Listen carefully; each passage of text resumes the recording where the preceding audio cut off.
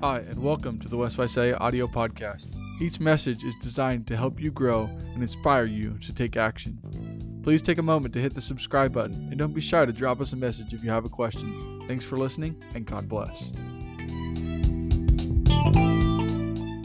As we've been looking at week after week here in the Gospel of John, we're trying to show how John, by inspiration of the Holy Spirit, is guiding his readers to the conclusion that Jesus is the Son of God. These books are written, yes, they're biographical, but they're also designed to prove and to teach something about Jesus. John is toward the end of the first century. Many people don't believe. Many people are second, third generation Christians. There's different false teachings like Gnosticism and things have kind of infiltrated the religious movements and all of that. And John says, look, a lot of you guys are denying Jesus. I was there. And here's a whole bunch of other people that were there. And here's a whole bunch of evidence for who Jesus was. And here's a whole bunch of things I want you to consider about him. And on and on and on, trying to get us to the conclusion of John 20, 30, and 31, that Jesus is the Son of God and that believing you may have life in his name. This book is about believing in Jesus. It's not just a good story. And I think we got to be careful with this sometimes because reading the story of Jesus, of course, is very compelling. How he interacts with people. I mean, there's humor, there's drama, there's intrigue and all of that. But the ultimate goal with this is to get us to believe that Jesus is Lord. And when you understand that Jesus is Lord, you'll submit to and follow him. What's neat about the Gospel of John is some of the emphasis on the dialogues of Jesus, how he interacts with people. And for me, that's the stuff I love the most. I love reading how Jesus interacted with different people, the controversy with it, the arguments, how he answered them, how he taught them. That's something that always draws me in.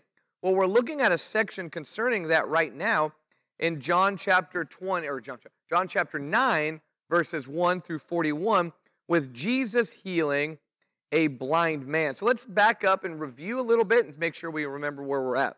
So you have a man who is blind. And the question that the people had on their mind about this blind man was what? Yeah, did he sin or did his parents sin? Why would they ask that question about a blind person? Yeah, there was a belief at that time by many people that if you had a defect of some kind, it was due to a punishment kind of because of your sin or your parents' sin. Jesus comes on in though and goes, it's different than that, guys. This is an opportunity. You're asking the wrong question. Let's ask how we can use this. And Jesus ends up healing this man. And the way he heals him is pretty unique. How does Jesus heal the blind man? What's the process of it? Spits in the dirt, makes clay, and sticks it in the man's eyes. VBS next year, by the way, we're going to have all the kids do this and practice this. Okay, we'll wait for COVID to end, then we'll do the spitting in the eye part. But, so he makes this mud, sticks it in his eyes, and heals the guy. Actually, he doesn't heal him right then. He says, go and wash in the pool of Siloam and, do that. So the man leaves and washes his face, and he receives his sight, and Jesus is gone. So the man comes back seeing, and the people are like, hold up here. Isn't this the guy that used to beg? Because back then, if you were disabled, there wasn't employment opportunities. There wasn't, disability or things like that. So this man, for him to pay his bills, to feed himself, would beg. That's why he's outside of the temple. He's there begging for money every day as a blind guy. Jesus heals him. He comes back, and people are like, hold up here. Isn't this that same guy that we've been seeing for years that's been begging right here? What in the world happened? And others were saying, no, he's just a guy that looked like him. And they're asking him a question. They ask him, how were your eyes opened? And the man recounts. He says, well, that guy that everybody calls Jesus put dirt in my eyes, told me to wash, and then I could see. And then they said, well, where is this Jesus? And what did the man say? I don't know. He was blind before that. He doesn't know where he went. Jesus was gone before he went and washed his eyes. So they bring the blind man to the Pharisees. And the Pharisees go, look, you obviously couldn't have been born blind or something else special happened because this man could not have healed you. Why? What day of the week is it? Sabbath day. And the Jews didn't do work on the Sabbath day. And since they didn't do work on the Sabbath day, meant that a lot of times they'd also do good works on the Sabbath day. And here you have Jesus healing a guy on the Sabbath. So therefore, they come to the conclusion that this guy must have not healed you because he's sinning, right? They're saying he violated the Sabbath. What's wrong with their logic there? Okay, first off, yeah, they kind of have a misunderstanding of what the whole purpose of the Sabbath was. It wasn't to not help people. It was for you to rest and remember God and that kind of thing. Also, they don't understand who Jesus is. Jesus is Lord of the Sabbath. He has power beyond that. They don't understand the idea of Sabbath system coming to an end and that whole idea. But anyway, this whole controversy happens. So then they bring his parents in. They go, look, is this your son? Was he born blind? And the parents go, he is our son. He was born blind. We don't know what happened. Leave us alone. We don't want to get kicked out of the synagogue. It's kind of what happens. So then they go to the blind man in verse 24, and they said, okay, here's an answer that'll make everybody happy. Just give glory to God. Just say, oh, thank you, God, for allowing me to be healed. And the man says, he goes on and answers this whole question about we don't know whether he's a sinner and all of that. Basically, I was blind, but now I'm see. And we go on, and in verse 34, they get to their final rebuke of the man, and they answered him and said, you were born entirely of sins, and you're teaching us. So they put him out. The man says, look, Jesus couldn't be a sinner. He's doing a miracle. Sinners are not guided by God to do miracles. The Pharisees get upset by this. They go, yeah, well, you were born a sinner anyway, so get out of here, and they kick him out. That's where we left off with that whole dialogue here. And I think this is neat, too, because like verses 24 through 34 is a recent follower of Jesus, and he's not even full-fledged disciple yet, but he's trying, you know what I mean? You have this blind guy who's trying to make sense of Jesus, and he's arguing against religious leaders, Pharisees. These are top-notch people in the religious world there. These are the guys you don't mess with. And yet this blind guy tries to make arguments in favor of Jesus. And they're not the most well-thought-out arguments. Sometimes the guy's like, I don't know, but he must be from God because he healed me. And then he goes on, he says, well, he can't be a sinner because God doesn't hear sinners, right? And then he listened to Jesus in some way. So this man makes these different arguments, and he shuts down the Pharisees. You have a guy who was blind, who doesn't have formal training in all of this, but because he used logic and he knew the truth, he's able to shut down these religious elite of the day, these Pharisees, to a point where they just insult him and kick him out. So you might be doing kind of good if the snotty religious leaders get mad at you enough to just kick you out because they can't answer your arguments. I mean, maybe you're doing something right. And that's what kind of happens here. So any questions or comments up through verse 34 of John chapter 9 about this blind man and this healing? He kind of used their own reasoning. Their reasoning was Jesus must be a sinner because he did something on the Sabbath. What did he do on the Sabbath? He healed. But the blind man goes, how is he able to heal if God doesn't hear sinners? And they go, get out of here. That's kind of what happens, right? And I love it there. Other thoughts? All right, well, then let's keep going. Verse 35. Jesus now hears about this. So Jesus wasn't there. And how John got this dialogue and how he knew about it and all that, I'd love to see the whole process. Was it God told him? Was it he interviewed all of this? I don't know. But maybe it's just people knew. But verse 35, Jesus heard that they had put him out. And finding him, he said, do you believe in the Son of Man? So Jesus hears that they kicked the blind man out. So Jesus reaches out toward him, tries to find him, which those that have been rejected by religion, those that have had bad times interacting with churches and things like that, those are people that we need to reach out to. Those are people that need to know the real Jesus. So often people have a damaged view of Christianity because of a negative experience of some kind. And hey, we're not perfect either. We have our own negative things we do. But if you have somebody who had an interaction with those who in the name of God did something wrong, we need to find those people and show them the true Jesus. And don't let them have a soured, jaded view of religion. Because the Pharisees were supposed to be the holy religious leaders, but they turned out to be abusive, mean jerks. And sometimes even today, people have bad run-ins with religious leaders who turn out to be abusive, mean jerks. Or they have interactions with churches that are negative and all of that. We need to show people that that doesn't mean that Jesus is bad. That doesn't mean that Christianity's bad. It doesn't mean the Bible is not true just because someone wasn't following it right. And that's kind of what Jesus does here. He reaches out to this man and he said to him, "Do you believe in the Son of Man?" He answered, "Who is he, Lord, that I may believe in him?" So the blind man goes, "I'd like to. Who is this guy that you speak of? Who is this Son of Man?" Terminology going back to prophecies about the Messiah. Who is this that I might believe? And he answered him, verse 37, "You have both seen," I like that, seen, because he now can see, "and he is the one who is talking to you." And he said, "Lord, I believe," and he worshiped him. Now he finally actually believes in Jesus. Oh, he was on the path to it. He just was confused, needed some guidance. He's like, I could see God must be working. I don't know. What do I got to do next? And he comes to, and Jesus says, "I'm the one you're supposed to believe in." He goes, "I believe," and he worships Jesus. And now he becomes, a disciple. Comments up to verse 38. Yes, Karen.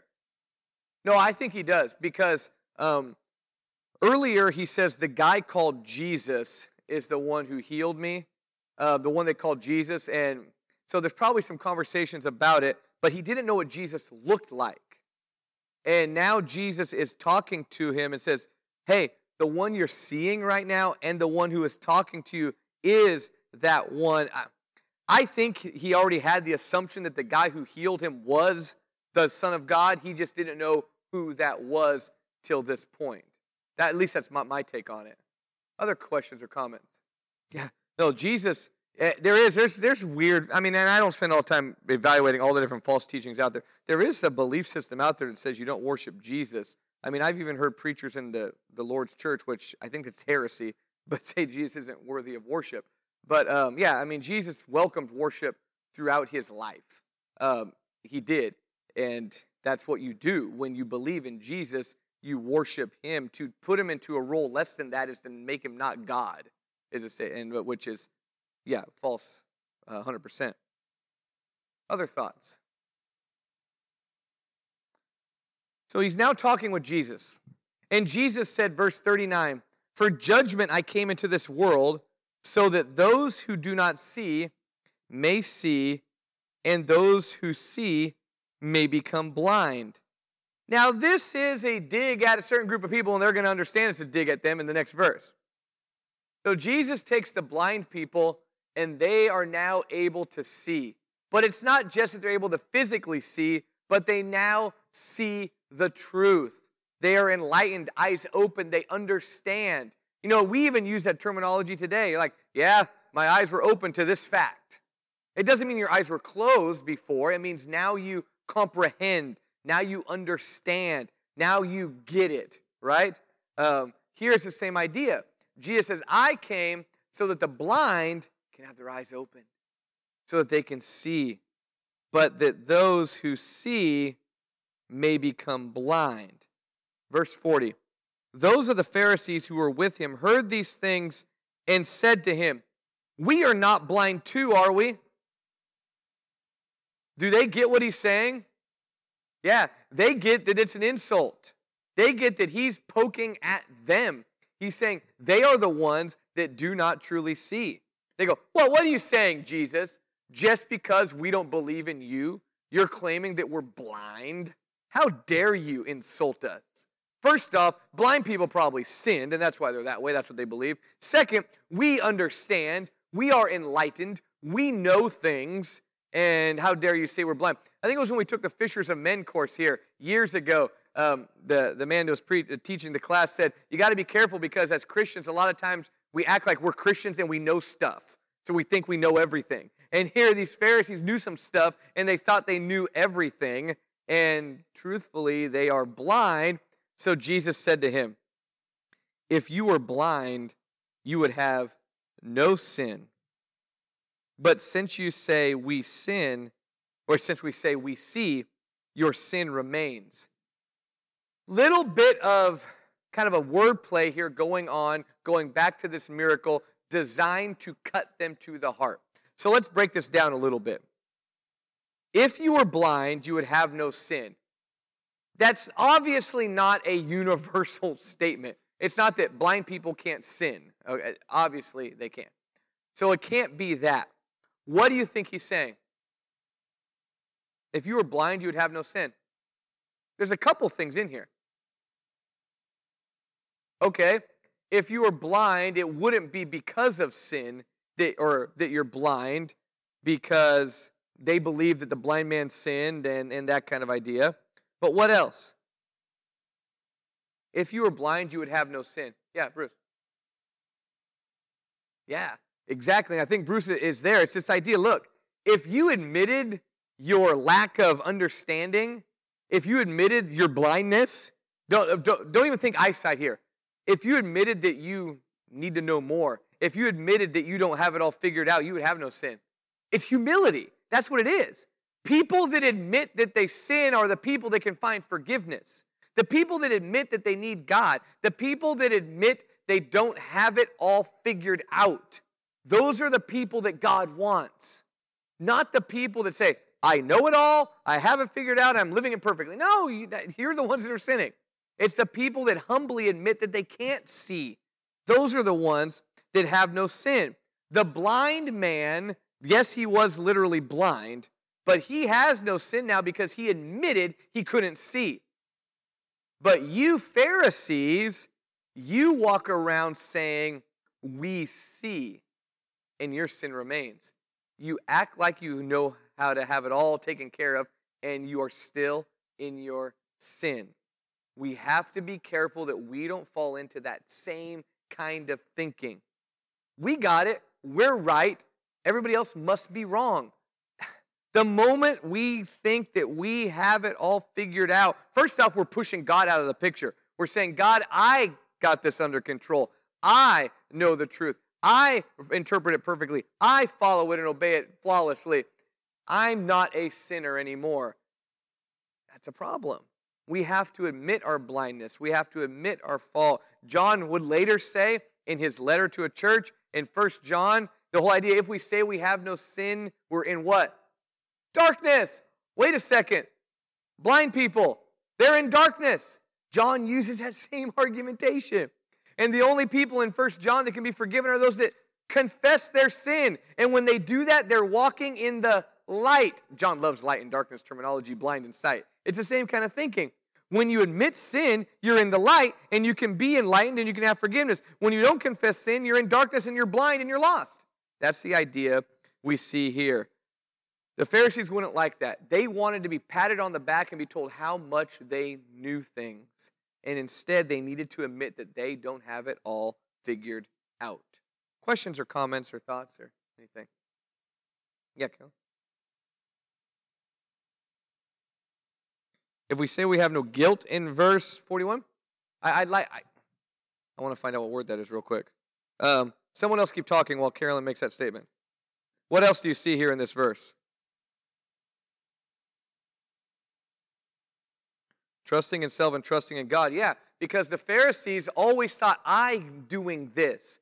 And it was almost like through my own perfect obedience, God then is so impressed with me that he must bless me. And the whole idea is we need to come to it with the idea that God isn't that impressed with us. He just loves us in spite of all that. All right, so John 9:41, the word for sin, it's the normal word for sin, hamartia, which guilt or sin, I mean, it's not a bad translation, but it's unusual to me that they translated that guilt. But hamartia is the word that is normally translated sin. And he uses it, both times do they call it guilt, Carolyn, in verse 41? Okay. What about in verse 34? Yeah, that's the same word there too. Okay. Carolyn was just pointing out that the ESV translates that word sin in verse 41, guilt, and I was curious to see why.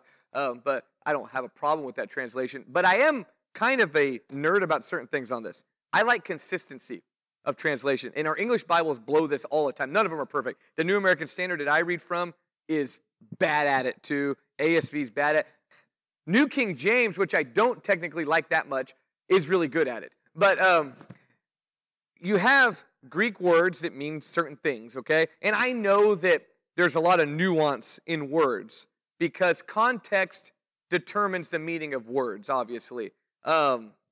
If I use the word cool, or I already said in a sentence, I said, it's going to be really cool when I talked about our small groups. Okay, what does that mean in context? It's going to be neat. It's going to be nice. It's going to be fun. It's going to be beneficial. But when I walked into a restaurant yesterday, I said, it's not very cool in here, and we left because it was a barbecue place, and you don't want barbecue in a hot restaurant. So we went to a Mexican place. It was cooler.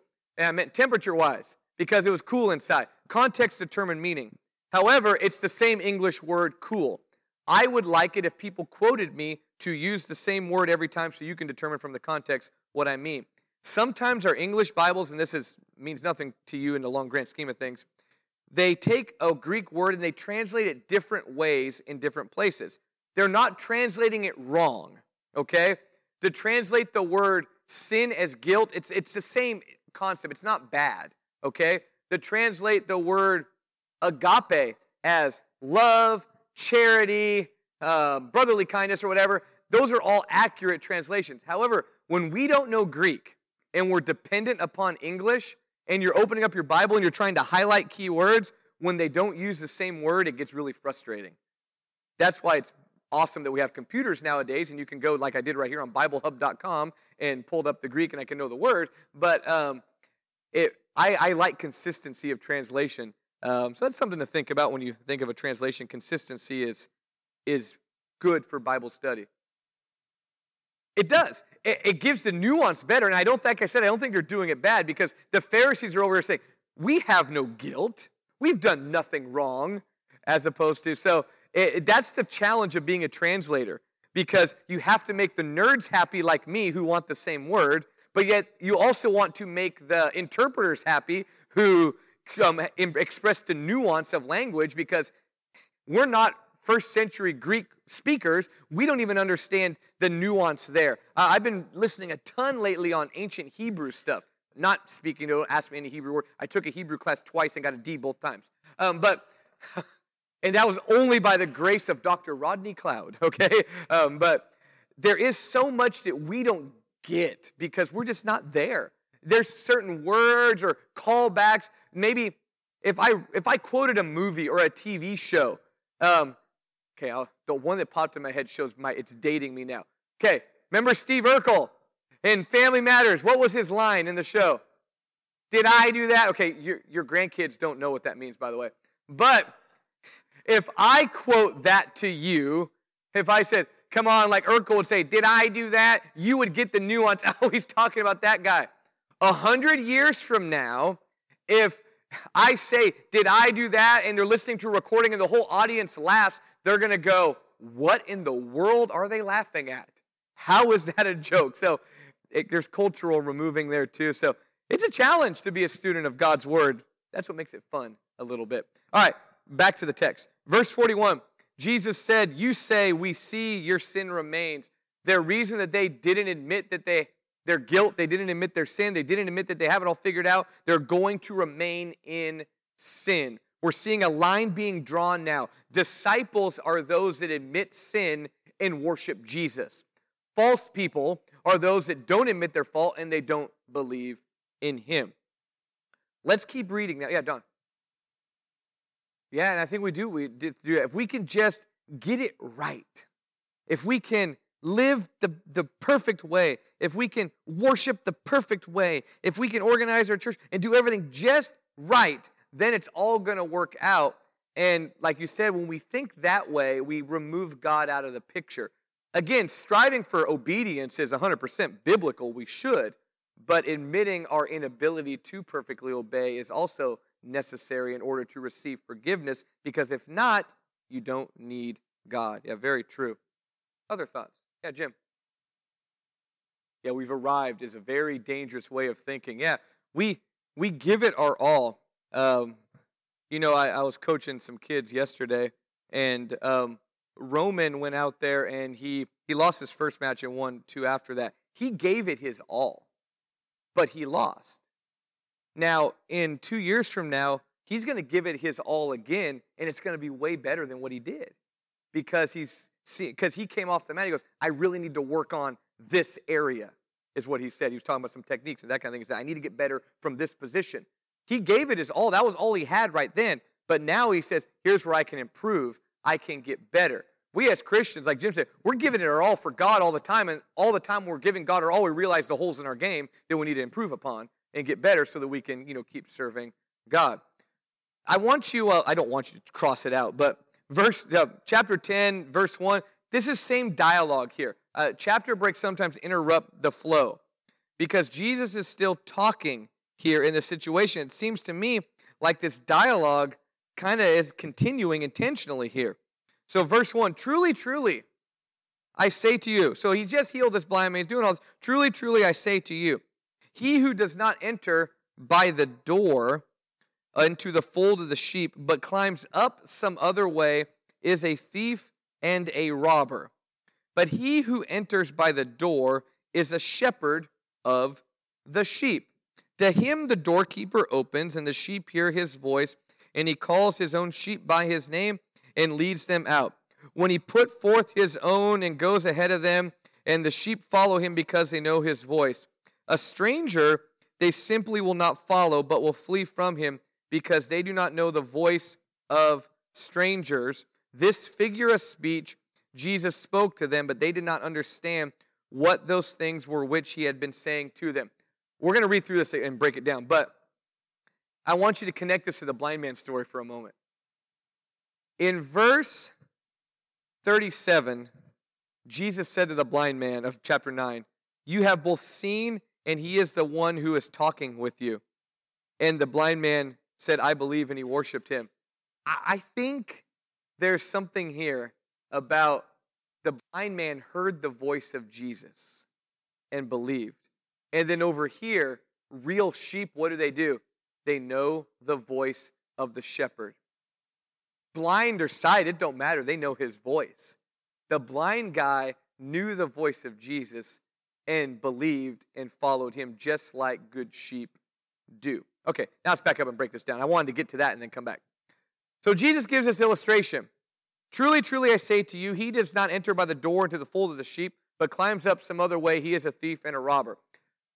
Door and all that terminology. I'm not an expert on sheep. I did drive by a goat milk factory in Merced yesterday, so I know a lot about it. Sheep and goats aren't the same. I guess I don't know that.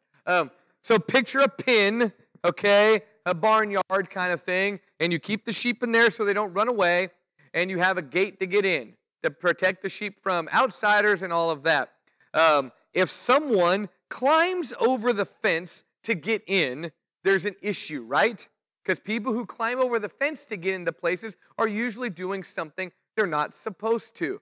When I talk to Owen and his friends about skateboarding, when you climb over fences to go skate places, people think you're criminals. That kind of thing. When you climb over a fence to get into this place right here, people assume you are a thief. Common situation, okay? Now, we don't even have to be a farmer to understand that if you're sneaking in someplace, there's probably a problem there. But he who enters by the door is a shepherd of the sheep. If you're able to go right on in through the door, you're someone that has access to the sheep. You're someone that's allowed to be around the sheep. You're someone that the sheep trust. You're not a threat to the sheep. If a wolf walks in through that door, the sheep are going to stampede and all that kind of stuff, right? They don't really stampede, they scatter, but you know what I'm saying. When he puts forth, then verse 3, to him the doorkeeper opens. So the shepherd shows up, the doorkeeper opens the door, and the shepherd comes in, and the sheep hear his voice, and he calls his own sheep by name, and he leads them out. I love the intimacy of this here too, because a shepherd with his sheep, this is not just a guy that was just some hired hand. This isn't somebody who just comes in to help shear the flock or something like that. This is someone that has a relationship with them. When I come home, My dog is excited to see me, jumps up and down, runs in a circle, and we got to make sure not to pet him so he doesn't pee, okay? Because he's so excited to see me. When other people show up, he barks at them, growls, and we tell them don't pet the dog because he might be.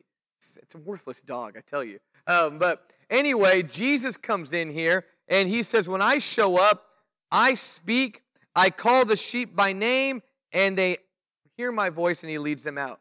By knowing them by name is so important here because that means personal knowledge of you.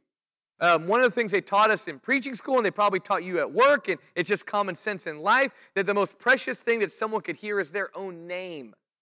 Because if you know their name, that means you took the time to get to know them, to connect with them, to remember them. Growing up, we only went to church on Sunday mornings. Our congregation didn't have really any other kind of activities. So my mom, when I was a teenager, took us to a church in Clovis on Wednesday night because they had a Bible study there. I didn't want to go. I didn't know any of the kids. It was a big church. I mean, teenagers don't want to go, that kind of stuff. And I remember, though, one of the elders of that church, he met us. And the next week when we came, actually, I even remember him writing something down. But the next week that we came, he greeted all of us by name. As a 12-year-old or 13-year-old, I was like, whoa, that's pretty impressive.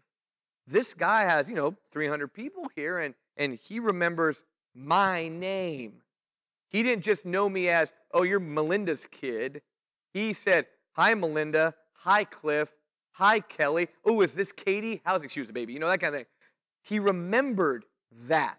He knew my name, which, cool illustration being that elders are shepherds and he's shepherding the flock, that kind of thing. But he knew my name. And automatically then I felt a relationship with him. We helped him move like 3 months later because we felt connected to the guy. When he passed away a few years ago, I was saddened by it, even though I didn't keep the relationship with him, and we moved on and that kind of thing, whatever. This is a guy that knew my name. Jesus here comes in, and his sheep hear his voice, and he calls his own sheep by name, and he leads them out. So he takes them out, and when he puts forth all his own, he goes ahead of them, and the sheep follow him. So he leads them out of the barnyard, and when he takes them to maybe out to pasture or graze or whatever it is that sheep do, he goes on ahead of them. He leads them. He's not driving them like cattle. You know what I mean? There's no real close relationship between the guy. I mean, the cowboys like the cows, I know that, but it's a different type of relationship. But the sheep here are following the shepherd as he leads them out because of the relationship that he has with them. There's a difference. I mean, you guys have pets. You understand this, that if you go, your dog will probably follow you. Come on, Sparky, Rex, or whatever your dog's name is, and he'll come. You know his name, he knows your voice, and he will follow you.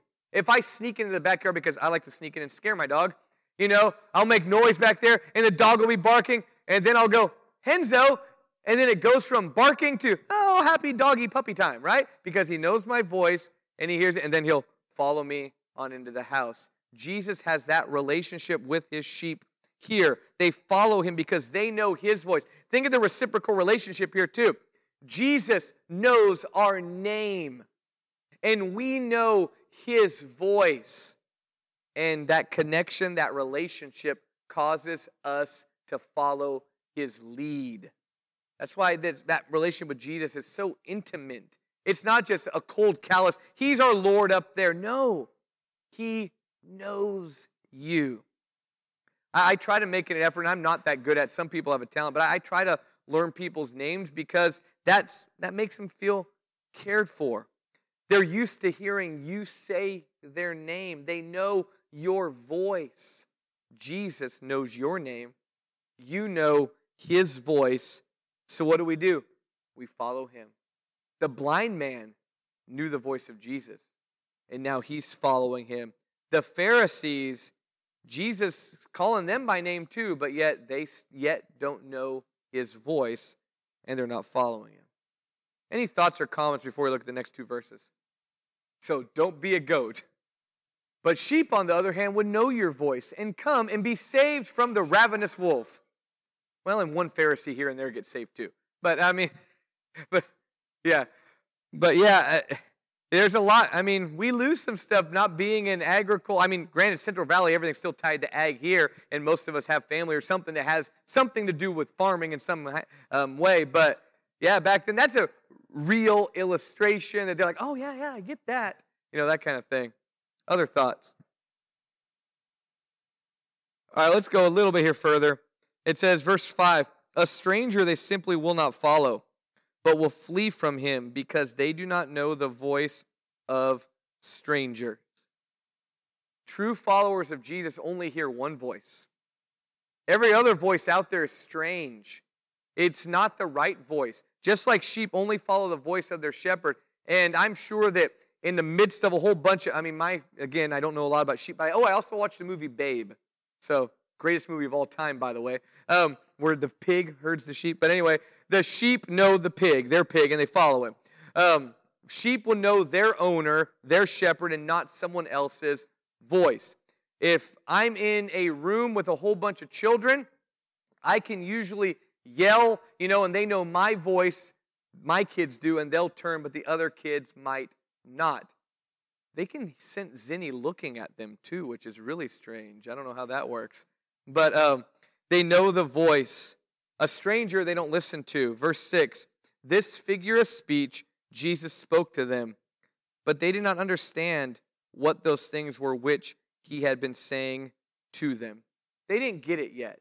The Pharisees aren't going to get it. Maybe the disciples aren't truly getting it just yet. But it's coming. It's going to connect. And he's going to give them some more illustrations here about sheep and shepherds as we go on. He doubles down on it a little bit. Okay, he goes, let me paint it a different way for you about sheep. Shepherds do this. Sheep do that. You might be, he's trying to get them to the right conclusion. But the idea is Jesus is the good shepherd. The true sheep hear his voice and they follow his lead. And I love that leading terminology. And I love that the word for even like pastor, shepherd, elder in Scripture, that idea, because it's not whip, do what I say. It's a relationship and I follow your lead. And it should be the same way even in a household even. So often people have a hard time talking about gender roles in the home and all of that. And man, if a husband loves his wife and cares for her and loves her and respects her and all that, it's easy to follow the lead of those people. If your coach knows your name and your coach cares for you and wants the best for you, you follow their lead. You listen to the teacher who you know has your best interest, that kind of thing. Here, Jesus is that good shepherd, and he knows his sheep, and he leads them out, protects them, and cares for them. We're going to have to stop right here. We'll pick up next week in verse 7. I'll close this out with a prayer, but let's be thankful that we have a Lord who is that good shepherd, who in the midst of a whole bunch of different voices out there, people that are trying to harm sheep, he knows us by name, and we will follow his lead. Let's pray. Wonderful God, thank you so much for Jesus, whom we serve, worship, and obey. We pray that we will follow his lead as that good shepherd, and that we will be the sheep that he will lead out to that eternal pasture. It's through Jesus we pray. Amen.